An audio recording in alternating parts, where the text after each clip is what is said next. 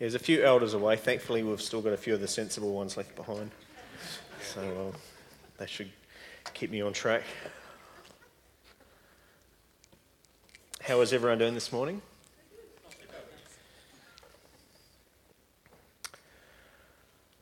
So, as always happens when I have something, or I'm called on to preach, my heart's desire is one of those awesome sermons that have three amazing points, and they all start with the same letter. And I didn't get that this time. So, in fact, I just kept getting the same passage, which is in my Bible somewhere. And it's the story of Jesus walking on the water. And I love that story, and it's probably the most preached passage in the Bible. But there's a reason. It's because it's a cool story. And so we're going to have a look at it again today. There won't be 3 points, I'm afraid, and they won't all start with the same letter.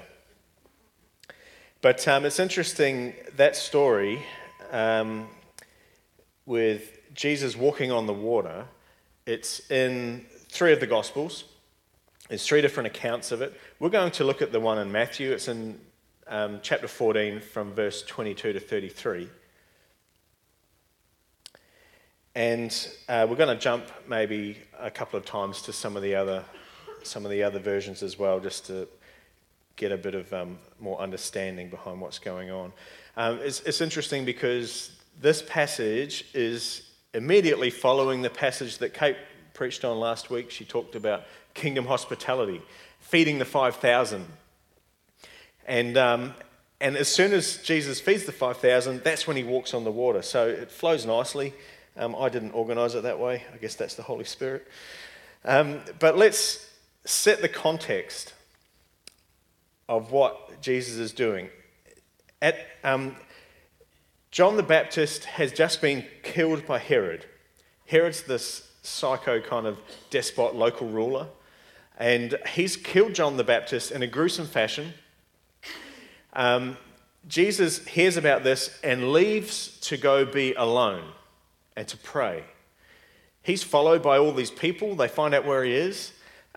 So that turns into the feeding of the 5,000, turns into this great big event. And then following that, that's when we talk about Jesus walking on the water. So that's the context that it's in.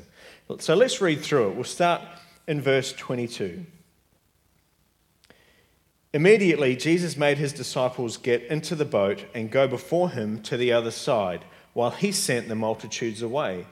And when he had sent the multitudes away, he went up on the mountain by himself to pray. Now when evening came, he was alone there, but the boat was now in the middle of the sea, tossed by the waves, for the wind was contrary. That means it was blowing against them. Now in the 4th watch of the night, Jesus went to them walking on the sea. And when the disciples saw him walking on the sea, they were troubled, saying, "It is a ghost." And they cried out for fear. But immediately Jesus spoke to them, saying, "Be of good cheer," or "Take courage. It is I, do not be afraid." And Peter answered him and said, "Lord, if it is you, command me to come to you on the water." So he said, "Come."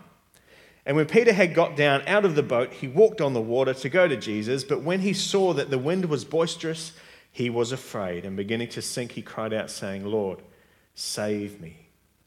And immediately Jesus stretched out his hand and caught him and said to him, "O you of little faith, why did you doubt?" And when they got into the boat, the wind ceased.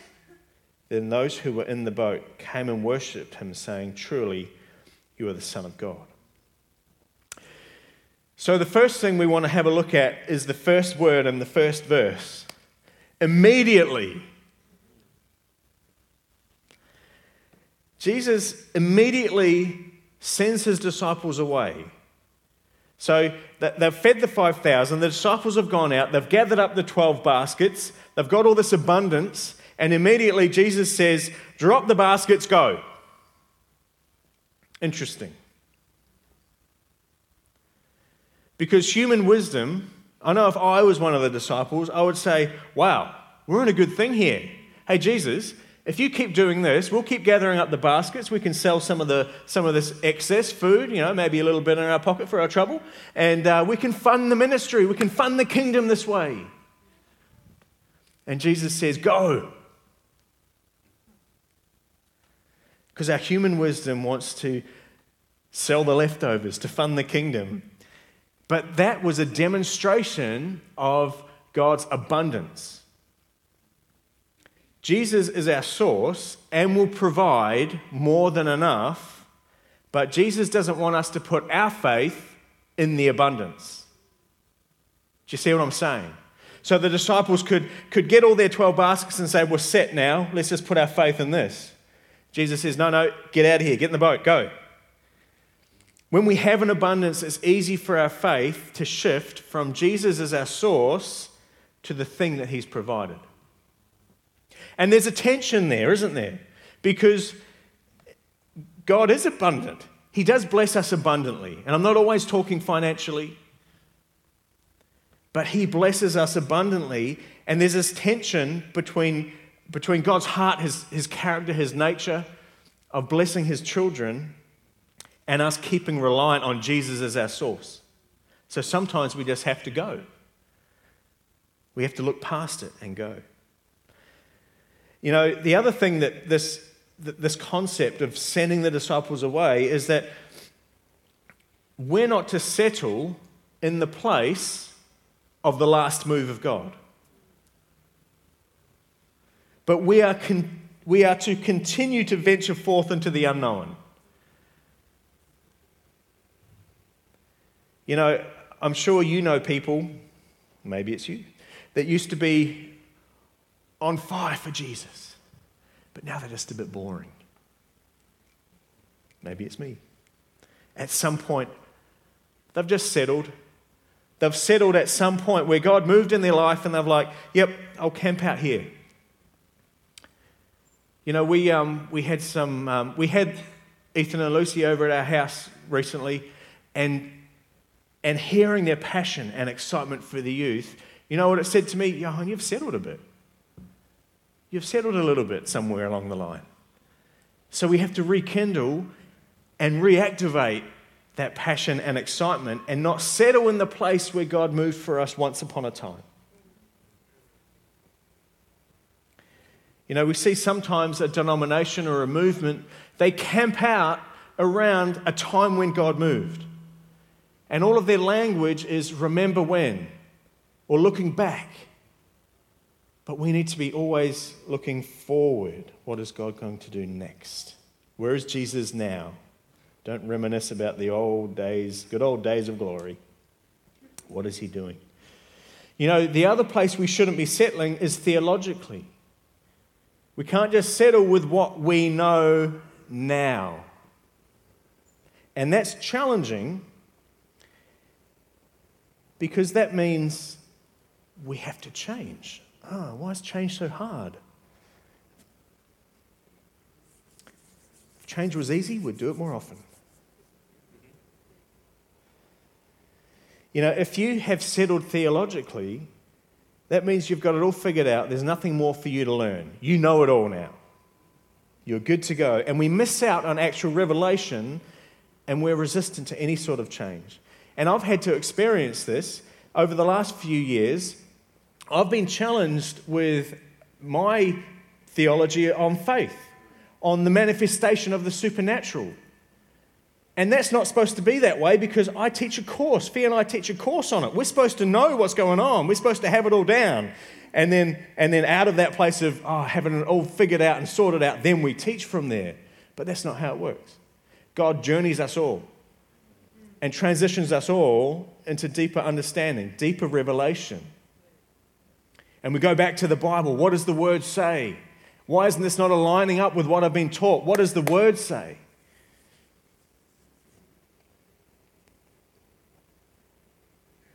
The more that I learn and know, the more I realize I don't know and I don't understand the mysteries of God. And that's okay. Kate said at, maybe it was on one of the Wednesday prayer meetings, stay curious. You don't have to understand, just stay curious. Look, the other thing, as a church, we should not be settling in our success. If you're listening to this on the podcast, I'm doing air quotes around success. Because success talks of some sort of achievement earned. But if Jesus builds his church, not us, if Jesus builds his church, who are we to judge whether it's successful or not? I'm not standing in that place. No, thank you. Because what he does is successful. He builds the way he builds. It's not our job. And so some might look around and look, if we want to judge this church by the metric of the world, we could say things like, well, there's a healthy attendance.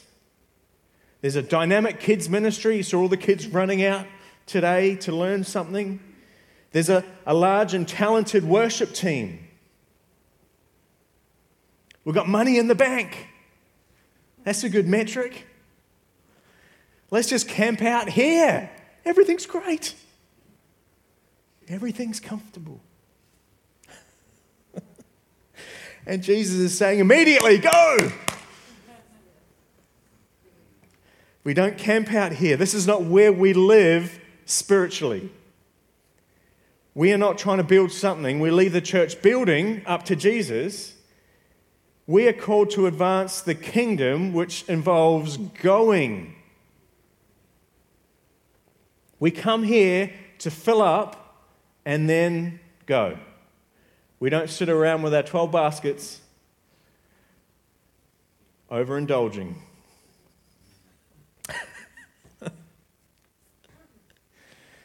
Because there's a kingdom to advance. Okay, that's the first word in the first verse. Let's move on. Second word, no. Okay, so immediately Jesus made his disciples get into the boat and go before him to the other side while he sent the multitudes away. And when he had sent the multitudes away, he went up onto the mountain by himself to pray. Why did Jesus send the multitudes away? He sends the disciples away and then he sends all the people away. Well, the answer to that question is found in John 6:15, which is another account of this story where it says, therefore, when Jesus perceived that they, which is all of the people there, were about to come and take him by force to make him king, he departed again to the mountain by himself alone. So you can see what's happening is that all of the people around Jesus are having their needs met. They are being healed. They're being fed. What else do you want? It's all good. This is good. Let's make this guy our king. Because they were under the rulership in that region of Herod, who is this psycho, small man syndrome. And they want someone who's nice to them. They want someone who heals them, who feeds them, who satisfies their selfish desire. But Jesus was not interested in some sort of political confrontation with a small-time ruler of an area. He is not interested in becoming the king of a region because he is already the king of heaven. And so we see that Jesus is not interested in starting some sort of regional political opposition. He doesn't want to get involved in politics, and we see that all through the scripture. Because why would you bother with petty local policy when you are the king of heaven? You know, politics will come and go. And so for us, we cannot let political ideology, and we know the times in which we live, and there's various political ideologies out there, but we cannot let them distract us from what we're called here to do, which is advance the kingdom. How does the kingdom advance? One person at a time. Who is Jesus drawing you to? Who is he asking you to talk to? Who is he instructing you to pray for? Don't be distracted by the cares of the world. The other interesting point to make about this crowd wanting Jesus as their king, do we follow Jesus? And this is a question we all have to ask ourselves all the time. Do we follow Jesus for who he is or for what he does for us? Do we allow him to be king, or do we want him to do what we think is right? I don't have an answer. You have to answer that yourself. Let's read on. And so when he had sent the multitudes away, he went up on the mountain by himself to pray. Now when evening came, he was alone there, but the boat was now in the middle of the sea, tossed by the waves, for the wind was contrary. So this is the picture that the disciples are all in the boat. Presumably it's a sailboat, but because the wind's blowing the wrong way, they are rowing into the wind, and they're not really getting anywhere, because they've been at it for hours and they're still in the middle of the sea. I actually Googled how far they would have had to row. It was about 8 kilometres. That's the best I can sort of figure out, because nobody really knows where they were going, and there's sort of all different theories. But it's around about 8 kilometres that they were going to have to sail or row. And they're just still out in the middle of the Sea of Galilee. Now in the fourth watch of the night, which is between sort of 3 and 5 in the morning, Jesus went to them walking on the sea. And when the disciples saw him walking on the sea, they were troubled, saying, "It is a ghost." And they cried out for fear. But immediately Jesus spoke to them, saying, "Be of good cheer, it is I. Do not be afraid." I'm going to circle back to that in a minute. And Peter answered him and said, "Lord, if it is you, command me to come to you on the water." You know what struck me about verse 28 is that Peter initiates this miracle. If he'd never said anything, there wouldn't have been a miracle for him. He would never have walked on the water. Peter initiated it. And, we talk a lot. In fact, you can see in the previous story where Jesus is feeding the 5,000, his plan was not to feed the 5,000. His plan was not to minister to multitudes of people. His plan was to get away and to be praying quietly. All these people showed up, and it says he saw a great multitude and he was moved with compassion for them and healed their sick. He changed his mind. He changed what he was doing because some people came to him. So Jesus, when he's walking on the water, some of the other accounts say he was walking as though he was passing them by. He wasn't walking to them. He was like, "Hey guys, I'm walking over here," and they're out there on the boat straining at the oars. "Hey guys." He's walking past them. And Peter's like, "Hey, if it's you, command me to come to you on the water." Peter wanted to initiate something. We talk a lot here at Redemption Hills anyway about partnering with Jesus. What does it mean to partner with Jesus? Let's have a look in John chapter 15, verse 12. "This is my commandment, that you love one another as I have loved you." Okay, put that in your memory. That's his command. "Greater love has no one than to lay down one's life for his friends.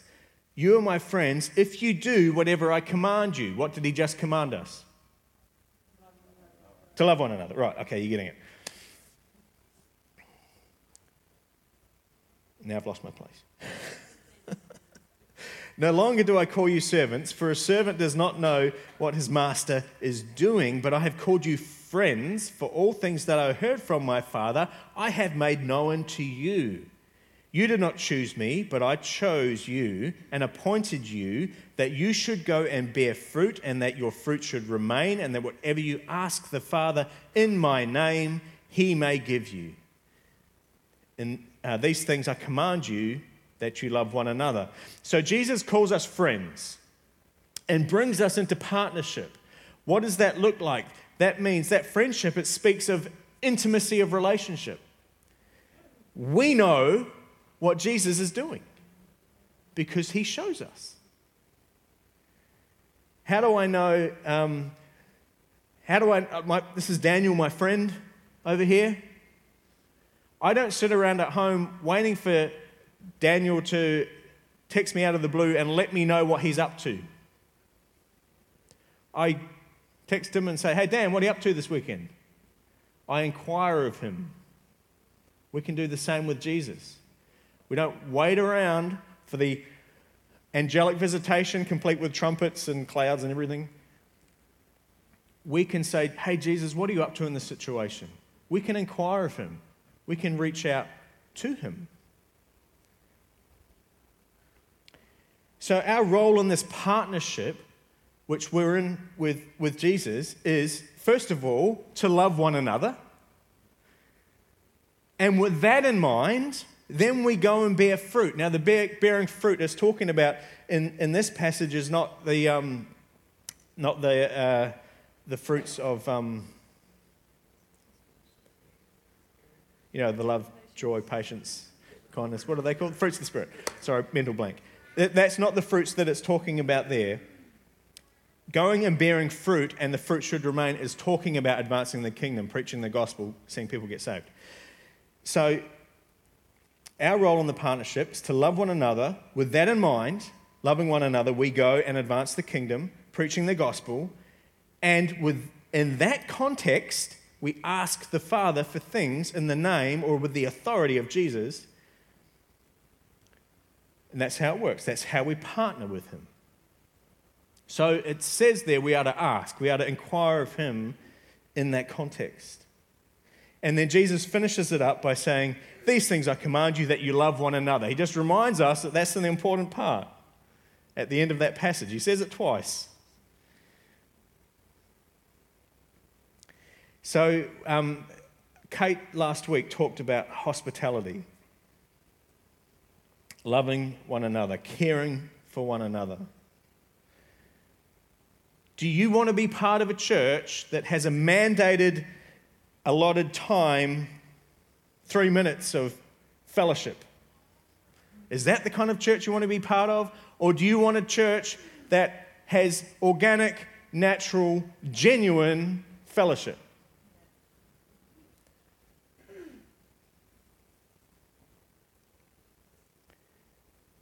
Because if that's the sort of church you want, then that's the church you are.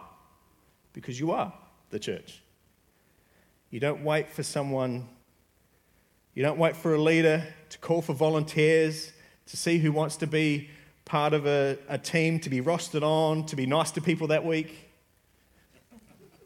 That's not how we do it.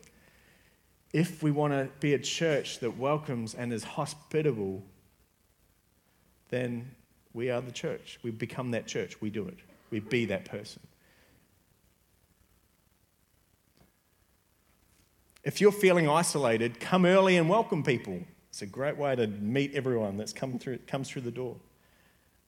If you're new, you can come and welcome people. You don't have to be coming here for a certain amount of time before you can get involved. So we get to take an active role in what Jesus is doing. And we get to ask him. And specifically, I always have to talk about the supernatural manifestations of the Holy Spirit because we teach a course and it's good advertising. Because I believe it's such an important part of God revealing his heart and nature and character to humanity. And in John chapter 14, verse 12, it says, most assuredly I say to you, he who believes in me, the works that I do, he will do also, and greater works than these he will do, because I go to my Father. And whatever you ask in my name, that I will do, that the Father may be glorified in the Son. And if you ask anything in my name, I will do it. And that's the verse we pull out of our memory bank when we've driven around the block 3 times and we haven't found a car park. Lord, provide a car park. If I ask for anything in your name, you'll do it. But if we look at the context of him saying that, it's in the context of supernatural manifestation. He wants to be made manifest. He wants to be revealed to the world. And so it is right for us to inquire of the Lord, to ask Jesus, hey, what are you doing in this moment? Or like Peter, and you encounter someone who needs healing or who needs breakthrough, you can say, Jesus, would you heal? Would you provide breakthrough? Let's initiate something. Let's ask him. Verse 29. So Peter's asked, Lord, if it's you, command me to come to you on the water. So he said, come. And when Peter had come down out of the boat, he walked on the water to go to Jesus.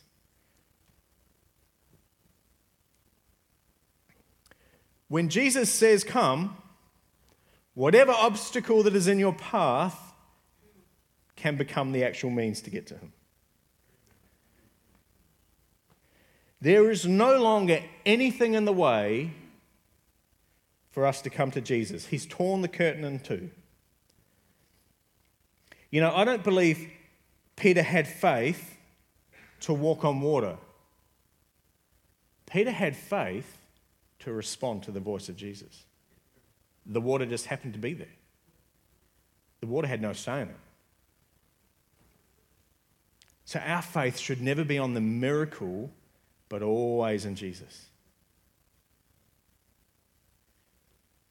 And I've challenged myself because, you know, sometimes I've used language like, oh, I've got faith for healing. I've got faith for the prophetic. But our faith should be in Jesus, because all of that happens through him.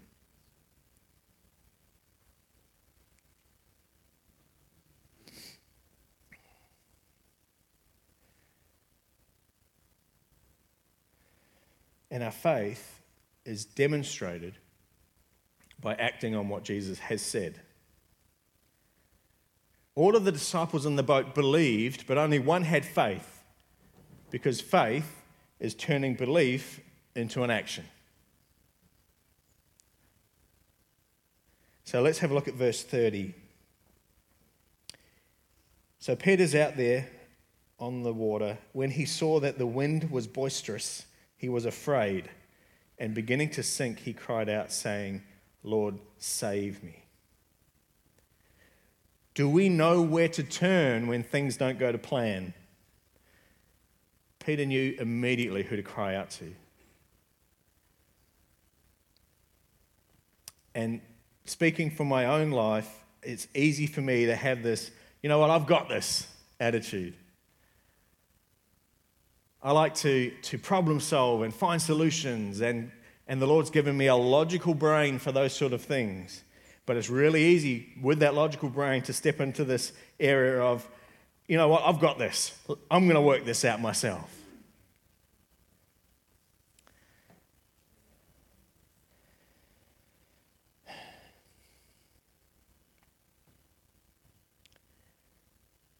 And then only when it's collapsing do we think, well, I'll better cry out to Jesus now. And could it be that Peter had expected Jesus to calm the sea and make his way easy? I mean, after all, he's just starting out on his water walking ministry. This is his first foray out of the boat. Surely Jesus will make it easy for him, won't he? And in my mind, when I think about Jesus walking on the water and Peter, I can work it out kind of like if I picture a glassy sea, and so it's kind of like walking on ice, you know. But it doesn't say that. It was like a stormy sea and there's waves. What does that look like? I mean, they'll be going up and down, they'll be losing their balance. This is crazy.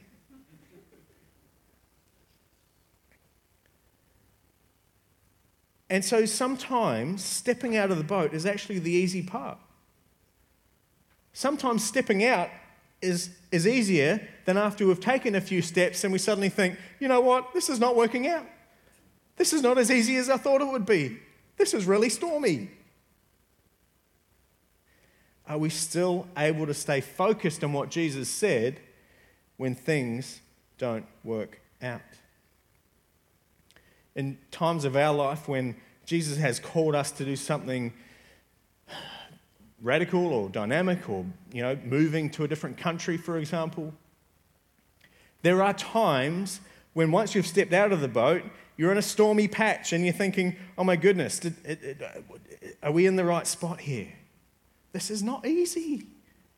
Jesus said to do it. Wouldn't he have made it easy? And we have to remind ourselves, did he say, come?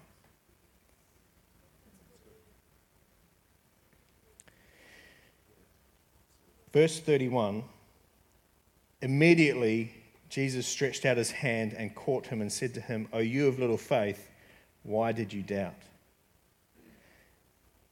So it's interesting. There's three immediatelys in this passage. The first immediately we've talked about at length at the start. The second immediately is when they are worried that he's a ghost, and immediately Jesus says to them, "Do not be afraid." So he says this, "Do not be afraid." When does Peter start to sink? The moment he has fear, he sinks.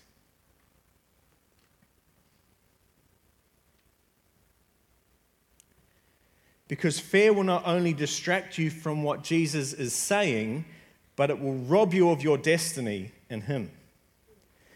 It dissuades you from what he said. Did he really say that? Or was that just you making it up? Fear will obscure your view of Jesus. Like Peter with these waves, there's Jesus, no, I can't see him, I'm in the trough. Oh, there he is, no, I'm in the trough again.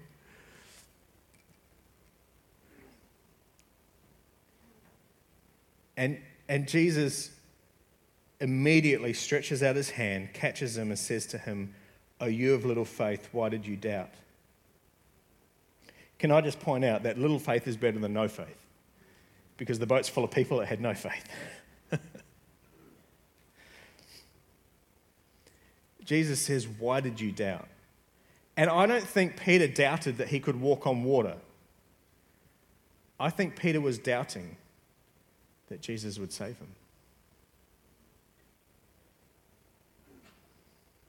And Jesus says, "Oh, you of little faith, why did you doubt that I would ever not save you?" He will always save us. I've invented a theology based around this passage, and it's called the long arm theology. In that Peter wasn't standing right next to Jesus when he sank, and yet as soon as he sank and cried out, Jesus immediately, what does it say, stretched out his hand and saved him. Jesus is way over there somewhere. He's got a really long arm. Which means it doesn't matter how deep you go down, his arm is long enough to save you. You can be resting on the bottom. His arm is long enough to save you. He is mighty to save. Verse 32. And when they had got into the boat, the wind ceased.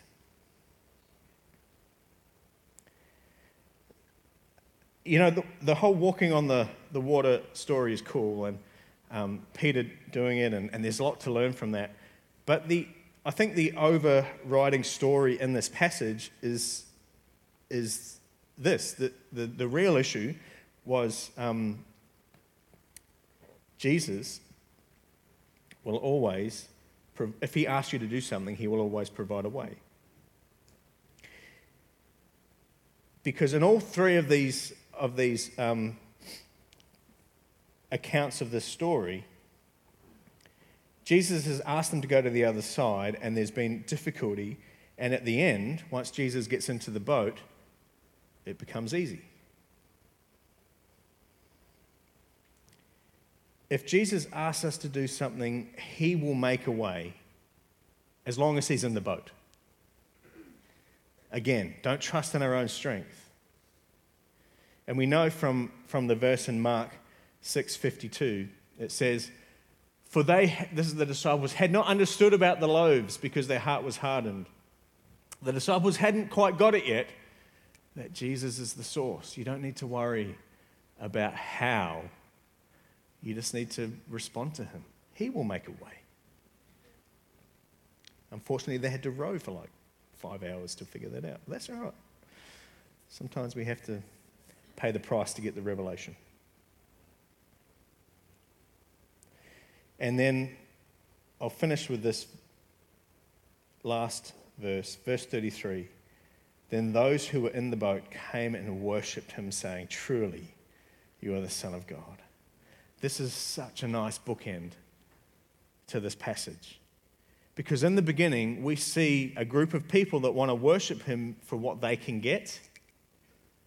And now those who are with Jesus want to worship him for who he is. Son of God.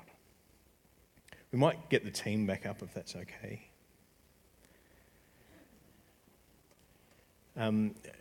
Lately at home, I've been doing some of the housework.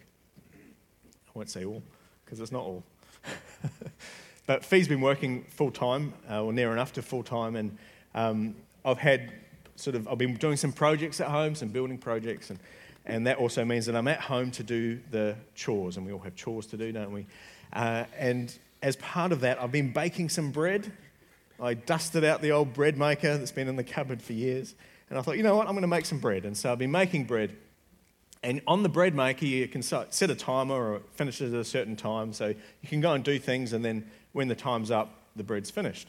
And so when I come into the house and the bread's finished baking, there's a beautiful smell of fresh bread. Who loves that smell? Yeah.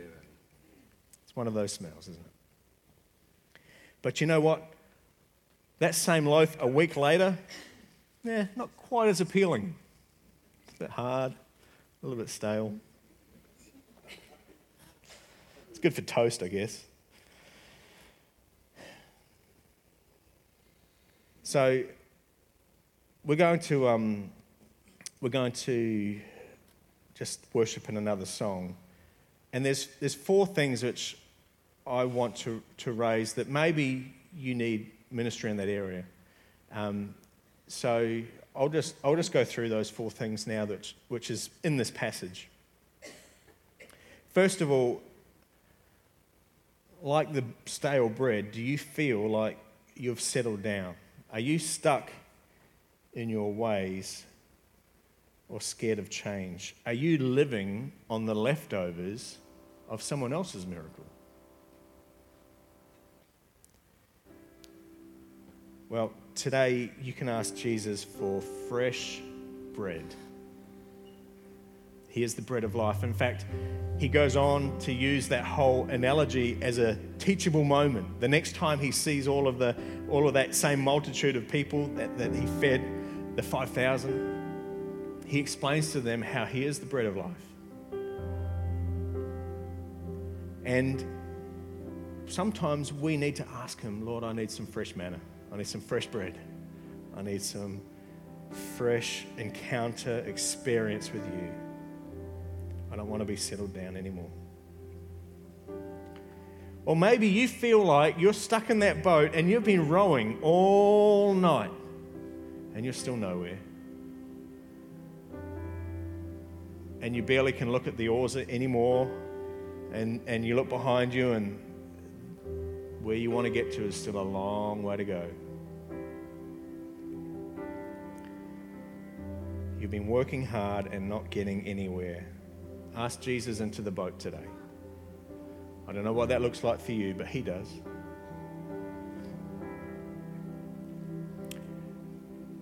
Sometimes we can feel that fear is distracting or disarming our effectiveness in the kingdom. You know, Jesus, who is perfect love, casts out how much fear? All fear. And then maybe you feel like you're sinking. That this water is stormy, that this path is not as easy as I thought it would be. I'm sinking here. He is mighty to save. He has got a long arm. So we're going to worship to this one song. As the song finishes, we're dismissed, as Russ would say. But if any of those things have resonated with you, then there'll be people who would love to pray with you. If you are surrounded by people you know and trust, you can have them pray for you. You're welcome to come up the front, and there'll be people here who can pray for you on those things as well. Will we all stand, please?